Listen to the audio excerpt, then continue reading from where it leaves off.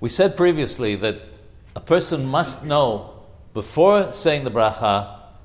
how many days of the Omer it is. However, if a person was mistaken about how many days of the Omer it was when he started the bracha, as an example, he thought it was 10 days of the Omer, and he started the bracha, and when he came to the point where he has to say the amount of days of the Omer, he suddenly remembered that it was in fact 11 days of the Omer, and says it correctly for the 11th day of the Omer, then he does not repeat the blessing again.